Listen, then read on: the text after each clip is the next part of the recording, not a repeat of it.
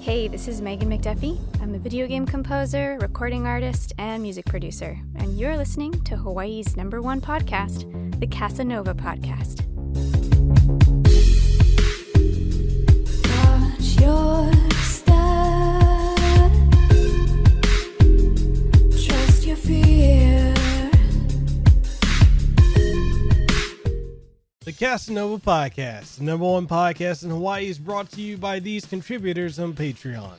If you'd like to see more content like this more often, as well as more podcast reviews, impressions, early access releases, live streams, and original content, then consider becoming a patron today.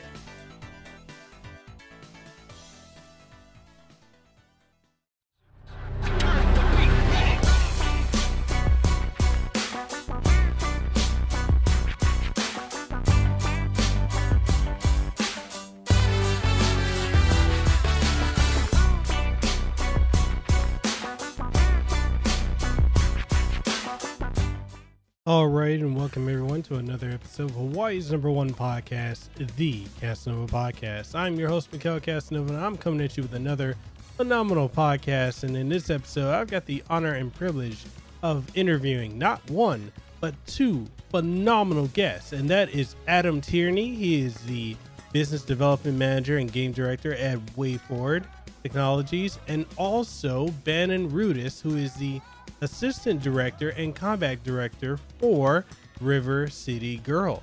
Now, it is an honor because not only am I a huge fan of Wayforward Technologies, but I'm a fan of the properties that they put out. And River City Girls is such a special project to me because as a fan of River City, the franchise, Double Dragon, and more, it's just simply phenomenal. And on this episode, I get to dive into more than just the surface level things, but talk about the technical aspects of the games and so much more. So if you're ready to do it, I'm ready to do it. Let's go ahead and introduce Adam and Bannon onto the show.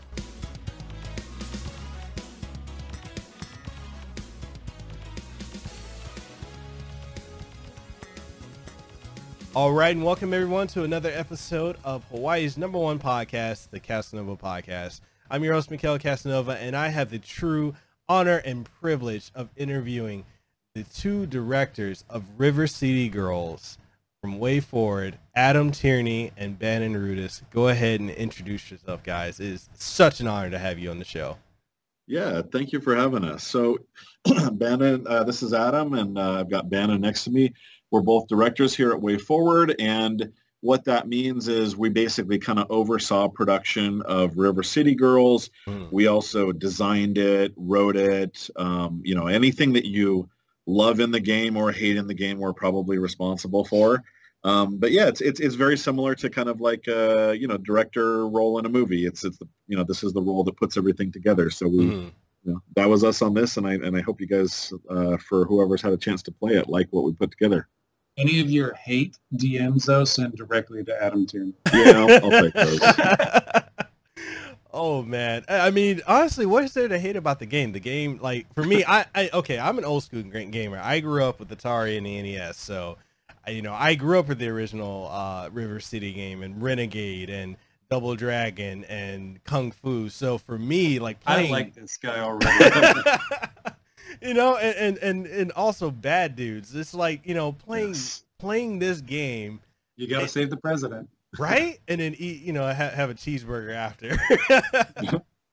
But it's like, it's crazy because like when I got the review code for the game and I started playing it, I'm like, this right here is a love letter to all old school brawlers or side scrolling beat 'em ups, or like we used to say in the day, belt scrollers. It's everything. Like there's honestly nothing, and and I'm not trying to just blow smoke up your guys' butt. I'm being completely honest, and I said blow it. Away.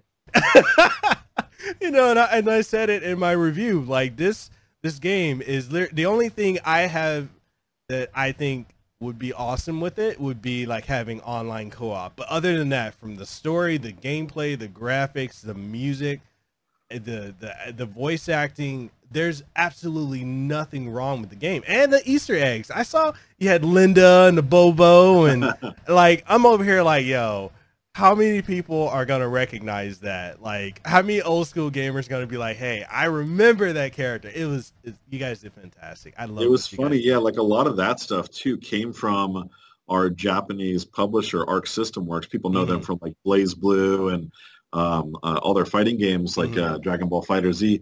And once we got going on the game, our producers over there were like, "Hey, go ahead and add this character. What about this character?" And they wanted Skullmageddon in there, and they wanted like super obscure characters from other Technos games like Yep. Combat Tribes. Even gave Yeah. us like, oh, if you could remake this music track and this one. So yeah, it was really fun just because all those worlds, Double Dragon, Mhm, Kunio-kun, all these obscure Technos games are all connected. So to be able to just like play with all the characters and locations and Easter mhm. eggs from those was really awesome. It is kind of like a extended Technosverse kind of game. Yeah. And that was one of the things too. Like, I was talking to some of my friends that are like asking like about those references. Like, there's the one guy from Combat Tribes that I was like, Bulova. yeah, and I was like, holy crap, you guys went, you reached way back and pulled that out. And a lot of my friends are like, who is that? Even my wife, when she was playing it, she's like, who is that? I'm like, and I went and pulled it up. I was like, here, I've got the original game.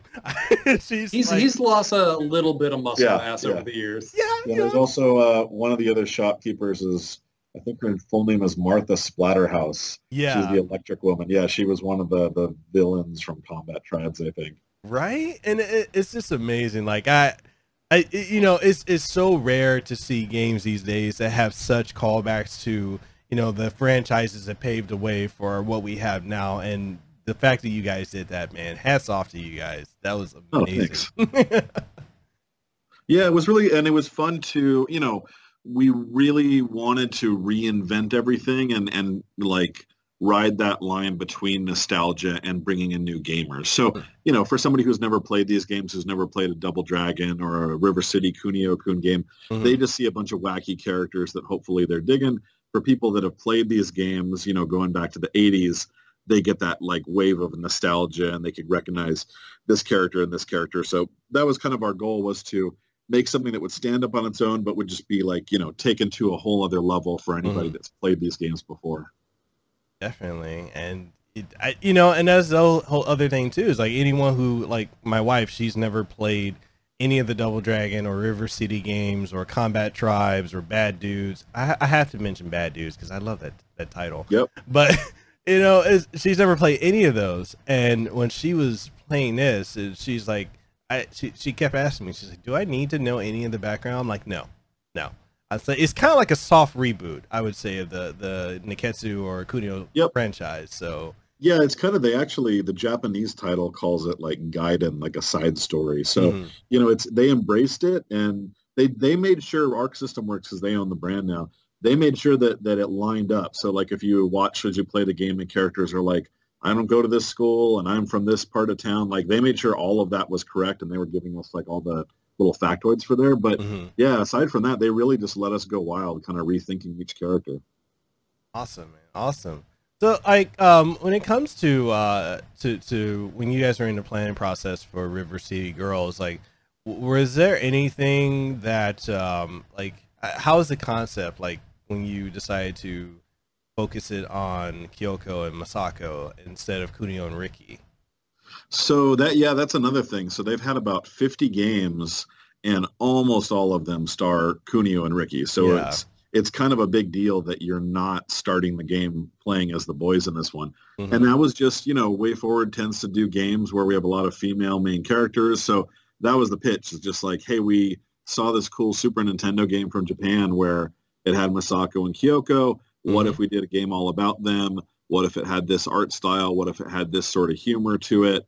And Arc was on board. So we basically did like a little like 10-page pitch doc with some concept art. Mhm. They really dug that, and then we just kept coming up with ideas back and forth, and they were interested, and Wayforward is interested, and then we dove into the full production. Awesome. And it's been, like you said, it's like over 50 titles with Kunio and Ricky. So with River City Girls, is that is this also part of the canon storyline in the sense of, does it also tie in? Because I'm not sure if River City Ransom Underground ties into your guys' work, or if it's completely. It does not. River City Ransom Underground is the game I made right before I got to Wayforward. That one is, I saw that more as into the future, even though the original one I consider to be placed in 19XX.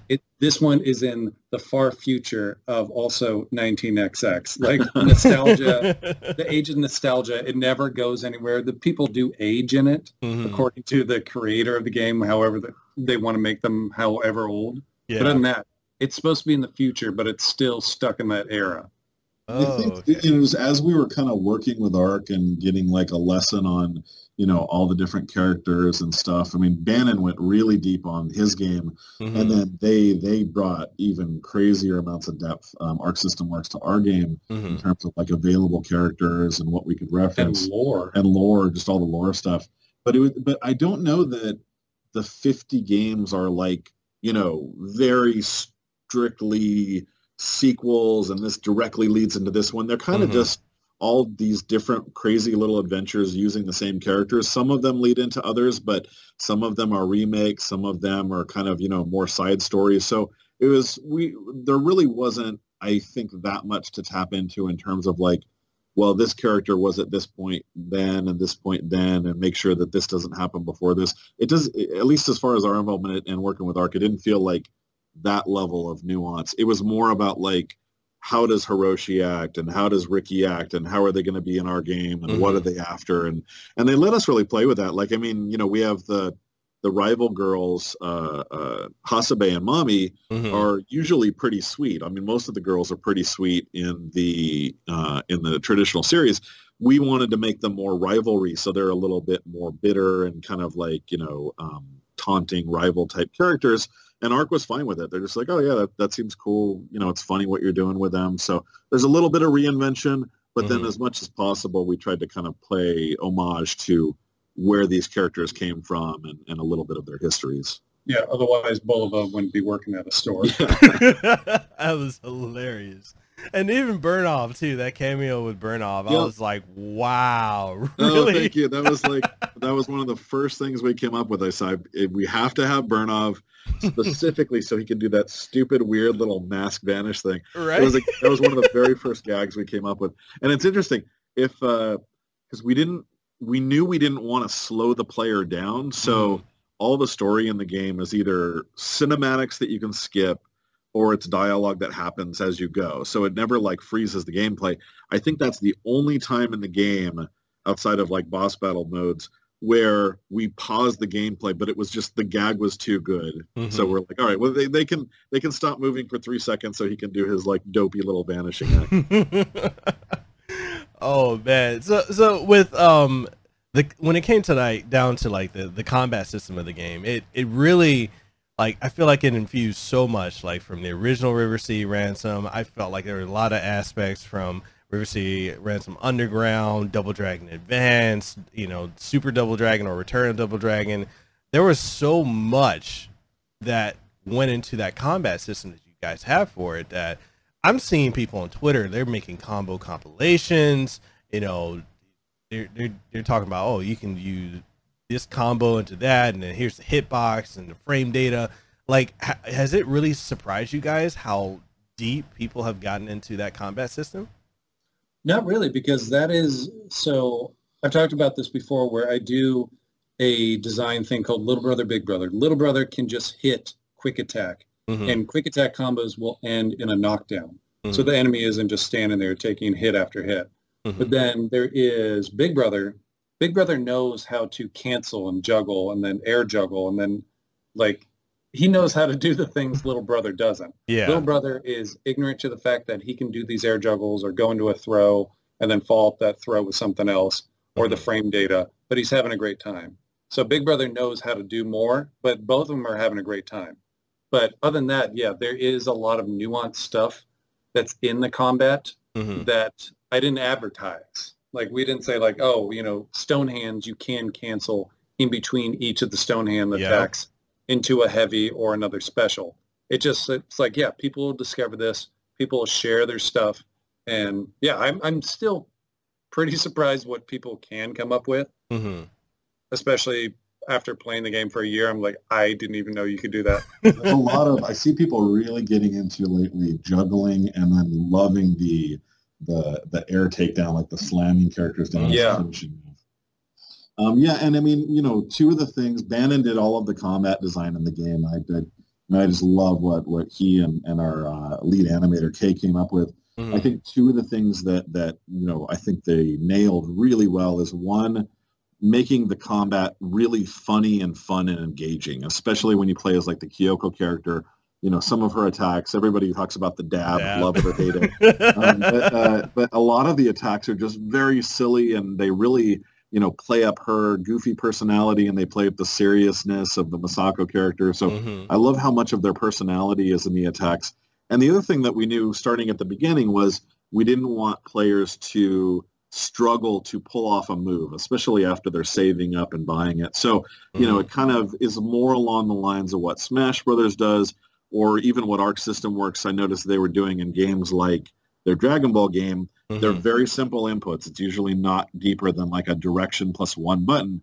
So even gamers that are not as fighting and brawler experienced, they can still pull off those moves. They're not going to be doing, you know, 15-second long crazy air juggle insta-kill things, but they can still buy a move and then be able to pull it off and have that sense of satisfaction.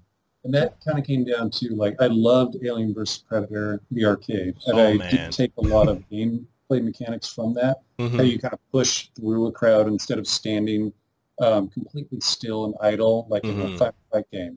But in that game, there were some moves where you press down up or something like that, or you do a fireball move. But I really loved what Dragon's Crown did. There's so much complex stuff you can do in that game with very simple controls. Definitely. And okay, so so there's some inspiration from Dragon's Crown. There's some inspiration from other titles as well. So what else inspired it? Do we have some Streets of Rage and some Final Fight, or what else inspired it?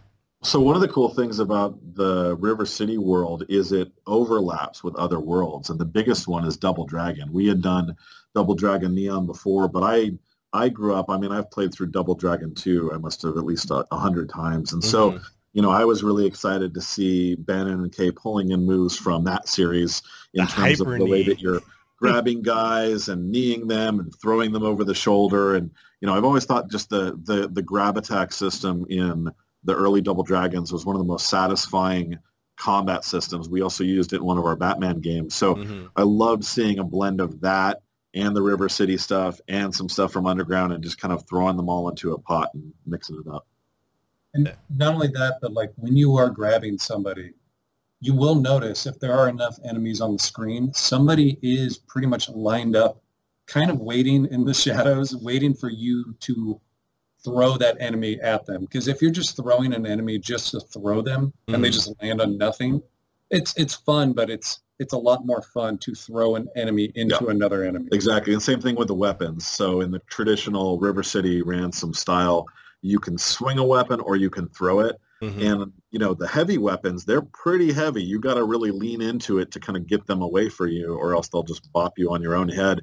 And that's so satisfying, throwing weapons and having them hit an enemy that's rushing you, throwing enemies into each other, grabbing enemies off the ground and using them as weapons. It's just a really fun blend of combat. And smashing a weapon on them is pretty satisfying. Yeah. It actually does extra damage.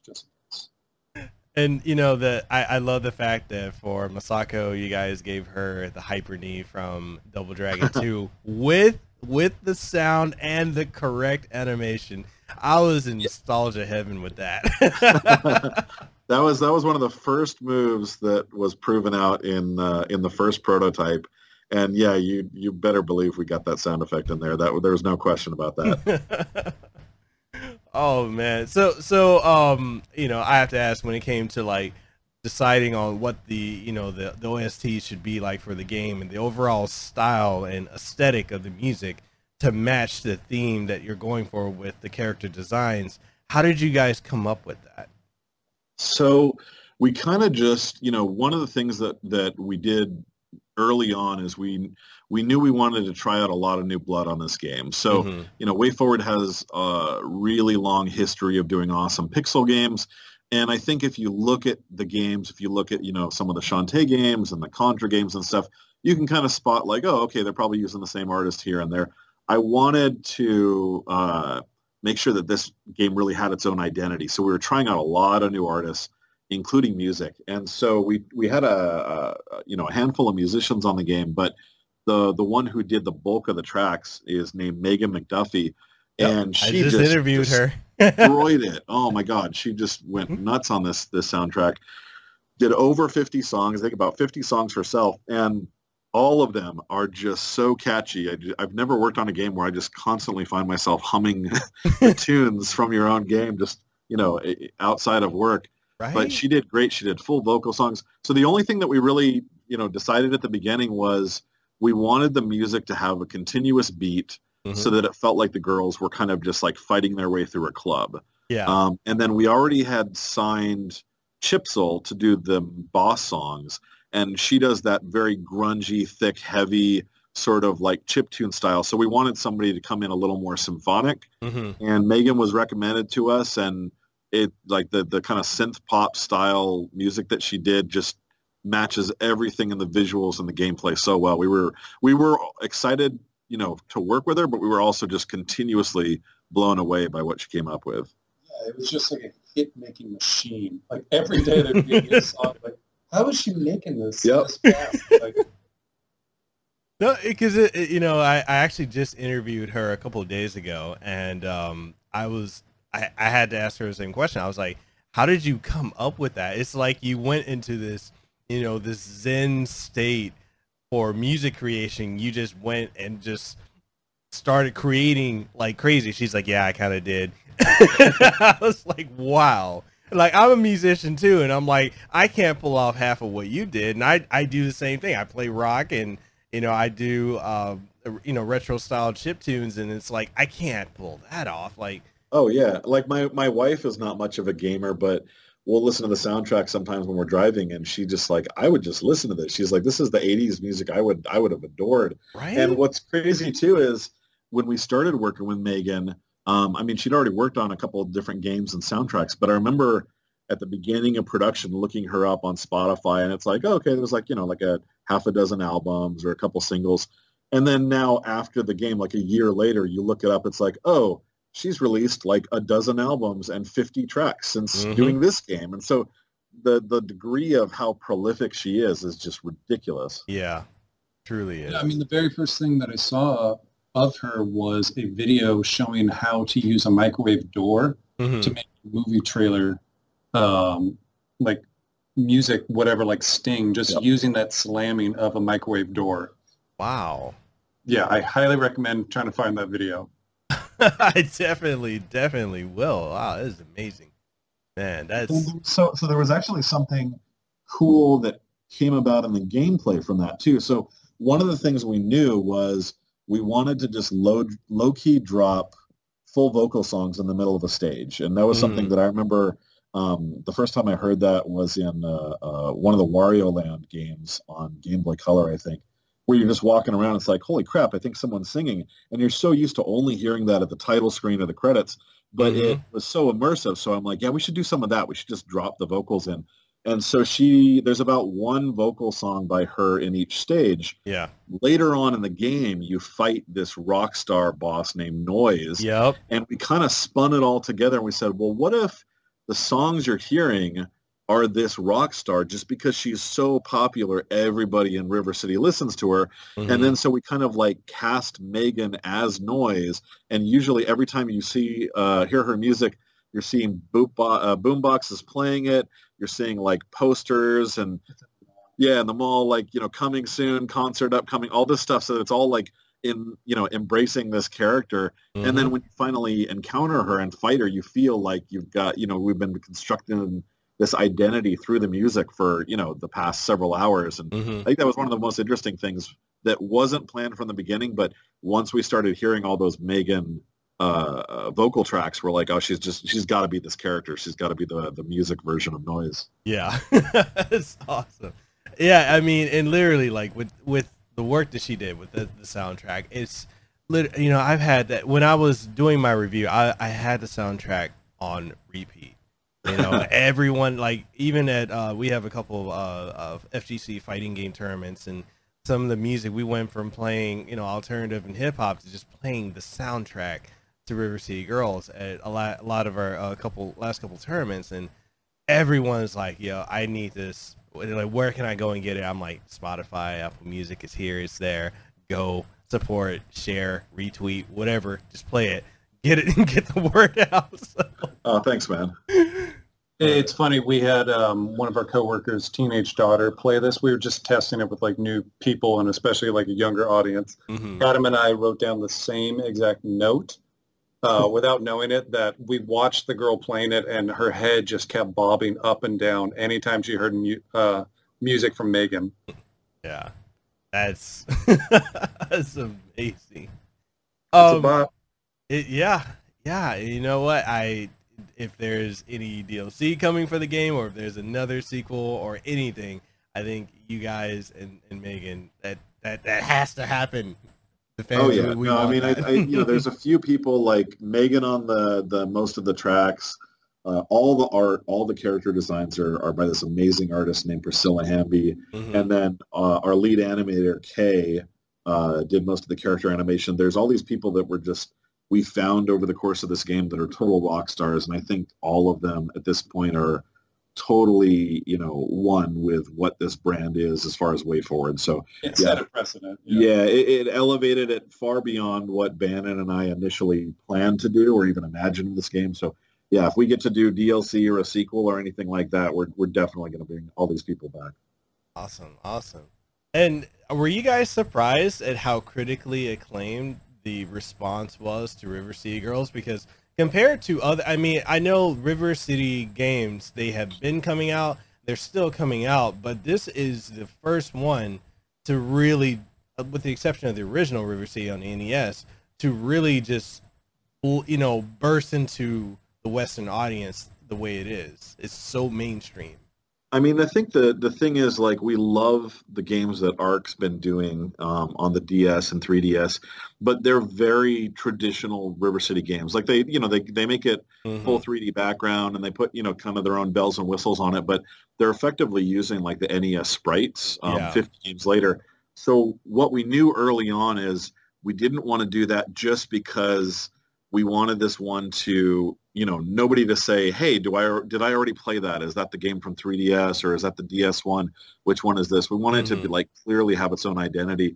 So it's actually, like, for anybody who knows that brand, it's a pretty big deal that after 50 games, we're, you know, just throwing away that art style, other than, like, you know, the little tutorial Alex that pops up, and coming up with like a very vibrant, very different sort of like sprite style and animation style. But we felt that was necessary to bring in a new audience, because we knew that if we copied the old traditional style, it wouldn't really expand beyond what the previous games were able to do. Yeah. And so, you know, the goal was always to do something really flashy and colorful and modern and appealing that would get a new audience, but then we have all those lore bits and characters to appeal to the existing audience. So hopefully get the best of both worlds.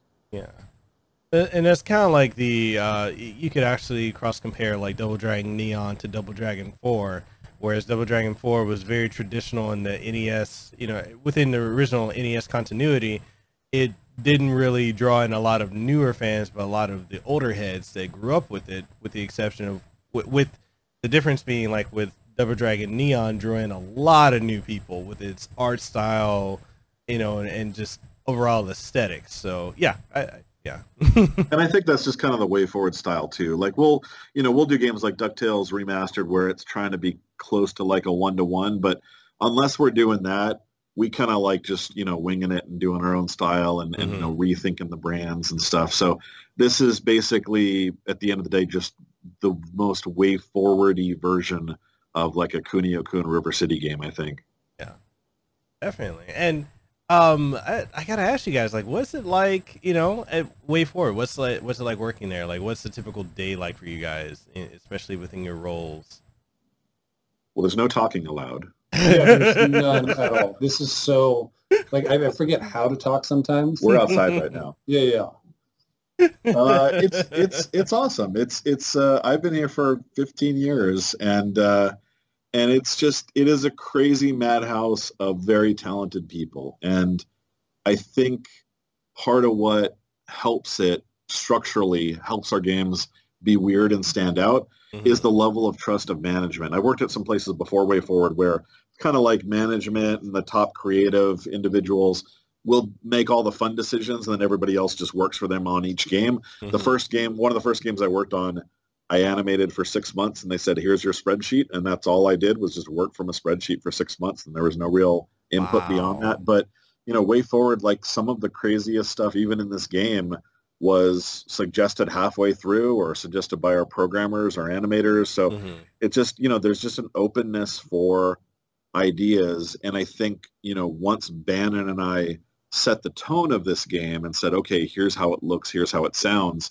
then getting the rest of the team to contribute ideas and contribute funny moments and cool little personality stuff really just helped elevate it. Like, for example, one of the late additions was all the little NPCs standing around. That was something that Bannon and Kay added, where you just swipe at them and they kind of block a little bit, but they just go back to their phone. It's so just fun and immersive. And that was not in the initial design documents or anything. It was just something where, along the way it was like, hey, what if we did this? Wouldn't that be funny?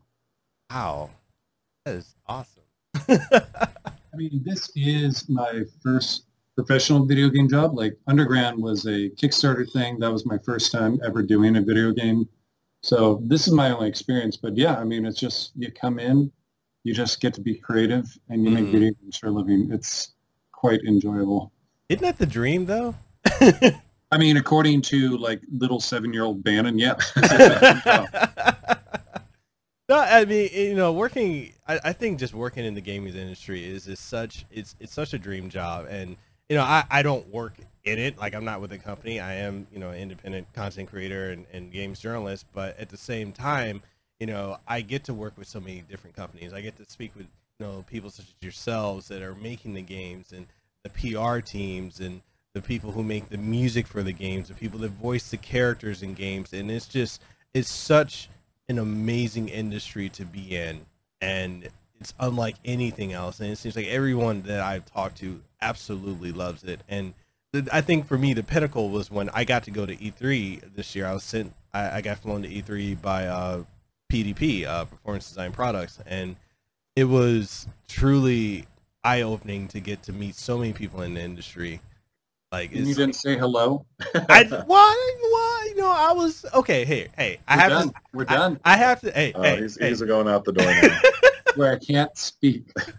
I have to say this. Look, nobody prepped me for E3. I asked them, what do I wear? They said, oh yeah, just wear something business casual. Some loafers or dress shoes and some jeans and a blazer. So I wore that, and I didn't realize how much walking I'm gonna have to be doing. So my feet were killing me by the end of the first day.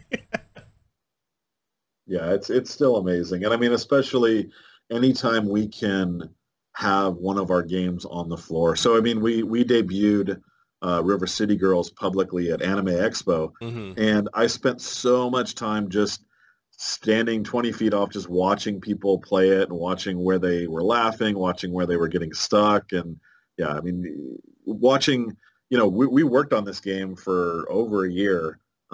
And so you enjoy it. I know I enjoy playing it. I know I enjoy Bannon's combat. I know people enjoy my writing and stuff, but you don't have really like a perspective outside of the team and the people that you play test. So, seeing people react to it, seeing people pull off the moves the way you want or laugh at the jokes that you put in there is just so satisfying.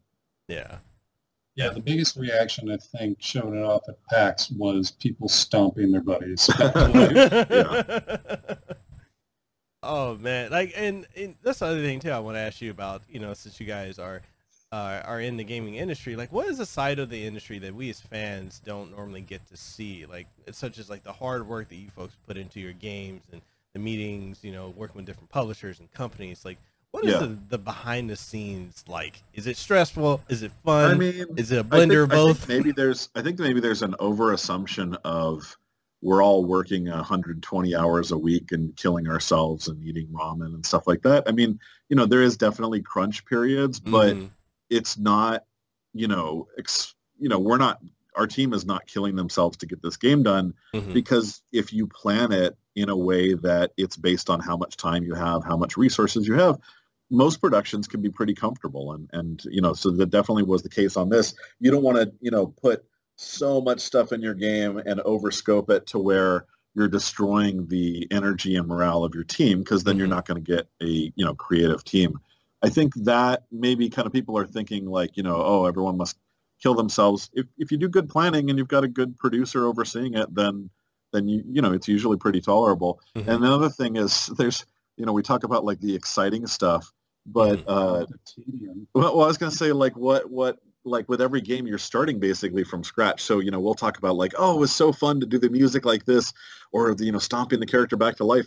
For every one of those, it's me and Bannon saying, okay, here's the flow chart for death and respawn. Here's the Excel chart for stat leveling up. Here's the menu flow for the front end. And here's how you delete and copy a save file. So, all of that stuff you have to do. Everything that doesn't exist yet has to become a task. But then on top of that, when you do go, oh, we're going to revive, how long is that going to take our programmer?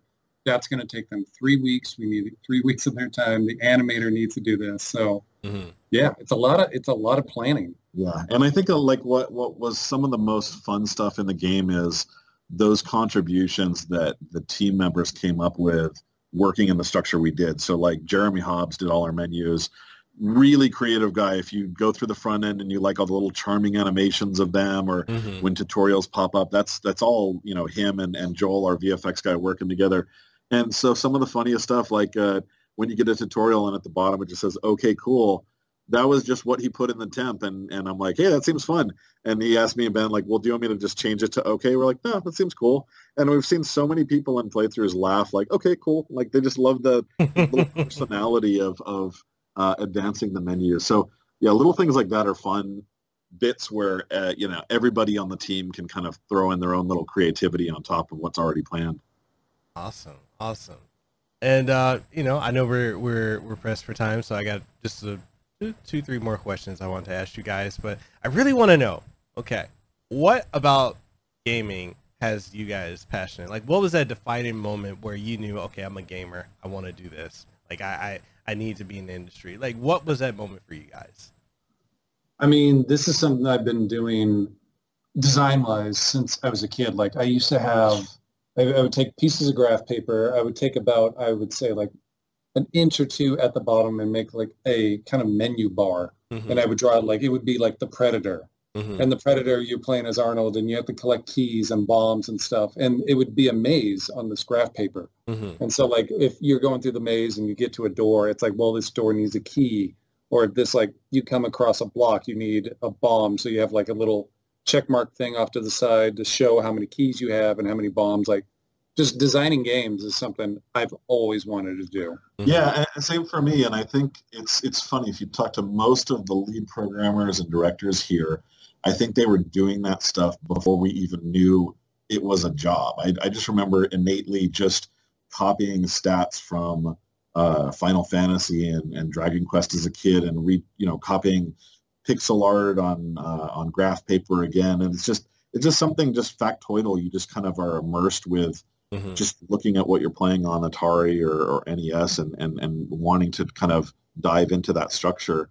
As far as like, I just totally fell into this career. I happened to, most of my background is in writing, and then for a short spell, I started pixel animating for fun and got hired as an animator. And then very quickly, I'm like, I shouldn't be doing this. I should be writing again. So I switched over to designing direction. But yeah, I just kind of fell into it. And what I love about Wayforward is, like, there are no rules of what a game is. So we'll do games here that are just classic gameplay and just very arcadey, and then we'll do games where they're almost entirely like story narrative driven and there's very little gameplay. Like, it's really all over the place. The main thing is just, connecting with the player. So sometimes that's a more arcadey, like shallower experience, and sometimes it's a really deep experience. But doesn't have anything real time, and you know, the flexibility to kind of bounce between both styles here has been really fascinating. That's awesome. And Bannon, what about you? Like, how did you get into the industry? I mean, like I said before, so River City Ransom, I wanted to learn how to do pixel art. I had no idea how to do it. So I started downloading a bunch of GIFs for River City Ransom. Mm-hmm. And then I was like, okay, these are really simple, but very expressive little characters. And then I was like, well, let me just jump to Street Fighter 3 animation. And I opened that up in Photoshop, and it would break down the entire GIF. I was like, all right, that's how they animate. That's how I kind of learned. I was like, okay, that's how Capcom did it for Street Fighter 3. Let me see if I can apply this to these more simple little River City Ransom characters. Mm-hmm. From there, I was trying to find somebody to help me out program this. Like, it was just going to be like a little fan game. And I, after like a year or two of me doing pixels and stuff and trying to make this little River City Ransom fan game, I ran into a guy online who actually had the rights to River City Ransom. So from there, I mean, it snowballed like within a week, and we started setting up the Kickstarter for River City Ransom Underground. So that was my first just foray into it. I just kind of dove headfirst into this. And then from there, they just found me. Yeah, I think I started interacting with Bannon on Twitter, and we got him in and talked with him. I remember at one point we got geeky where we were talking about like the NES version of Dragon's Lair, and he knew about all the stuff that we were talking about. It's like, all right, this guy's got the DNA. He should be here. Yeah, because all of the directors at Wayforward just have a gross, absurd, encyclopedic knowledge of like 8-bit, 4-bit, 16-bit games. And so whenever we're creating a game, someone will say like, what if the boss did that? It's like, oh, you mean like ActRaiser? Oh, you mean like Flashback? Oh, you mean like this? Like, we're just throwing that actually helps. Yeah. We can actually be able to say we should treat this more like, like Chippendale Rescue Rangers picking up instead of Super Mario Brothers 2 picking up items. Yes, exactly. Oh man, see, if we ever cross paths in person, I feel like we're just gonna get a couple. Oh, drinks. we're gonna hug it out. Like, seriously, we're gonna hug it out. We're gonna get a couple drinks and just talk about games. Like, I'm in my element now. I get to nerd out about games I just grew up with, and like you said, like this weird encyclopedic knowledge of stuff that you can't apply anywhere else, but it's useful in gaming. We're gaming historians. Yeah, it's not something you really learn. It's just like through osmosis of playing these games over your entire life. So down to my last two questions. Again, I'm trying to be super respectful of your time. Thank you. So are we ever going to see possibly Masako and Kyoko ever interacting with Shantae? That's interesting. I know the fans want it. They're very vocal about it.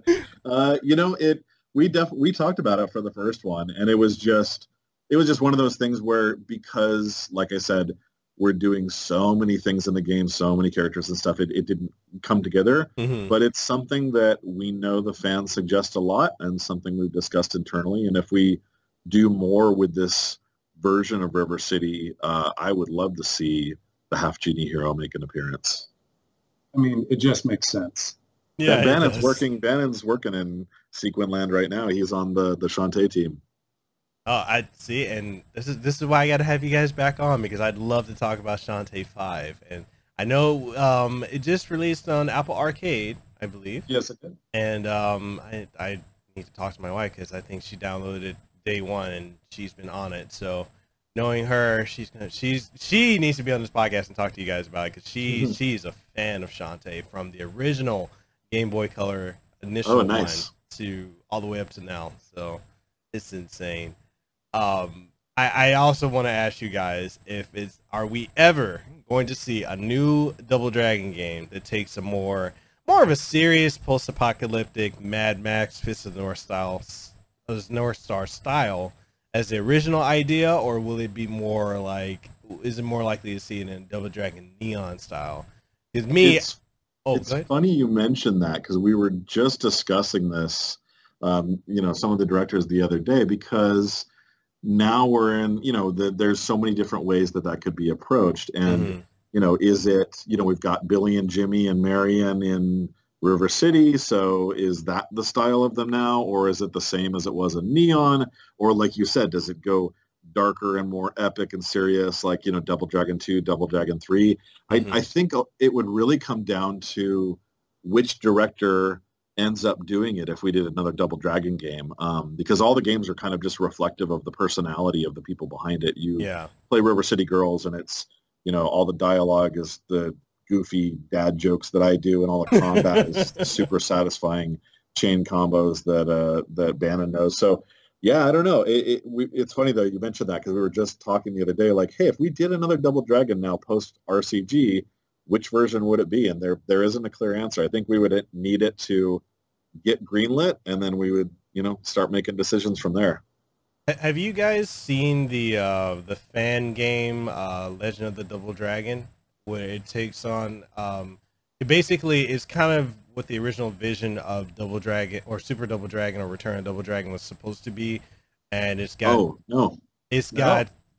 like I'm actually friends with the guy who he did all the sprite work. He's literally built the game. It took him 10 years to do it, but he's built it from the ground up using the Beast of Rage engine.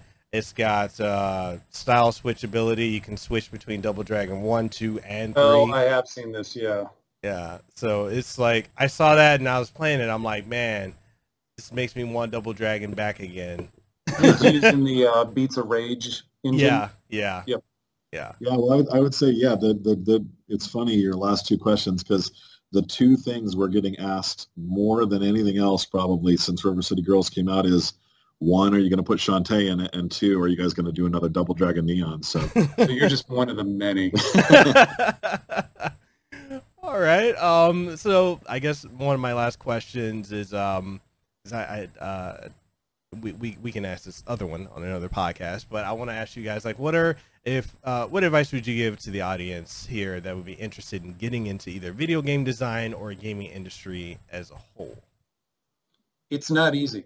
It isn't just get Game Maker and just start throwing stuff together and you're like, I'm a game designer. It's like, no, it took me years to figure out how to do any of this stuff. And I failed miserably many, many times over and over.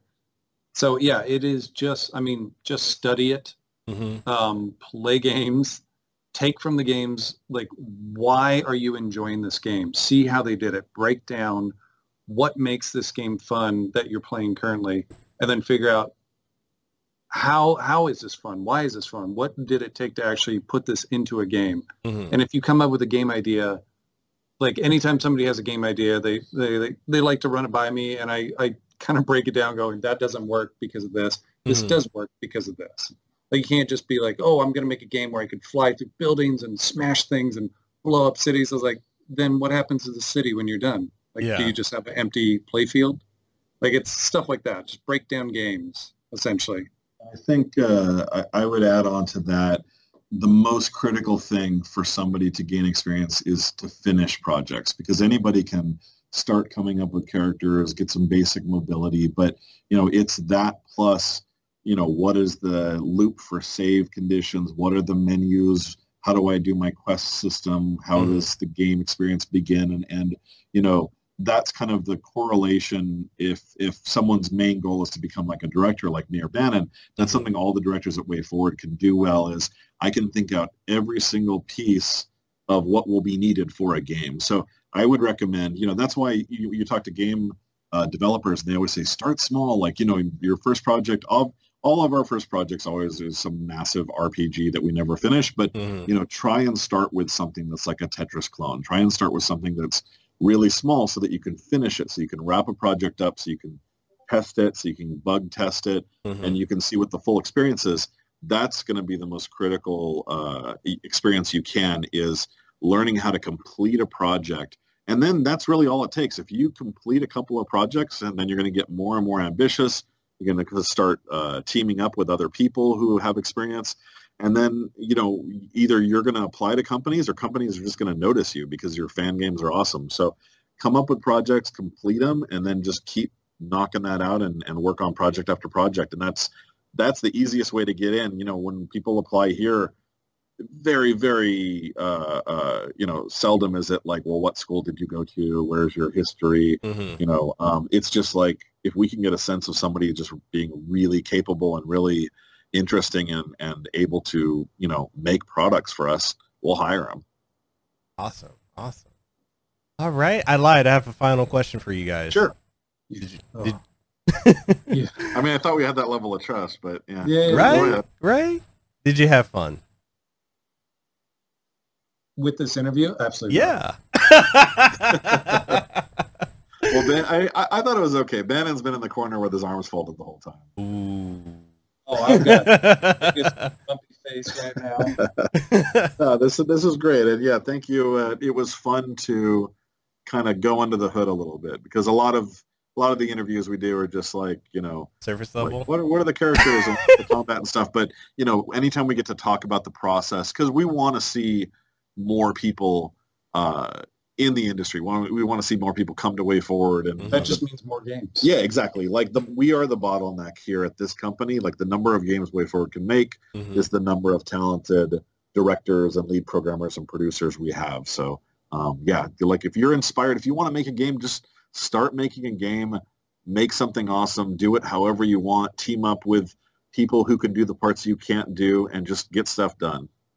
Yeah, if it was easy, everybody would be making a game. It's not going to be just grab a thing and start making a game. It's like, yeah, it takes effort, it takes time. Yeah, I mean, anything worth having is worth putting effort and fighting for. Yep. Otherwise, they would have just flown those eagles right into Mountain Doom and threw that. Right. I still think they could have done that. Yeah. Well, all right. I know you guys have to go. I want to thank you so much for coming on the podcast. You know, I enjoyed this conversation. I know the audience is going to love it. And tell people where they can find you on social media. And yeah, we'll end it out.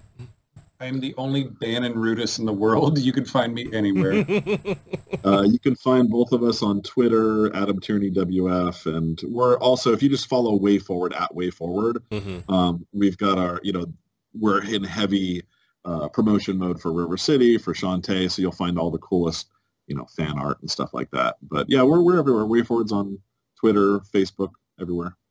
All right.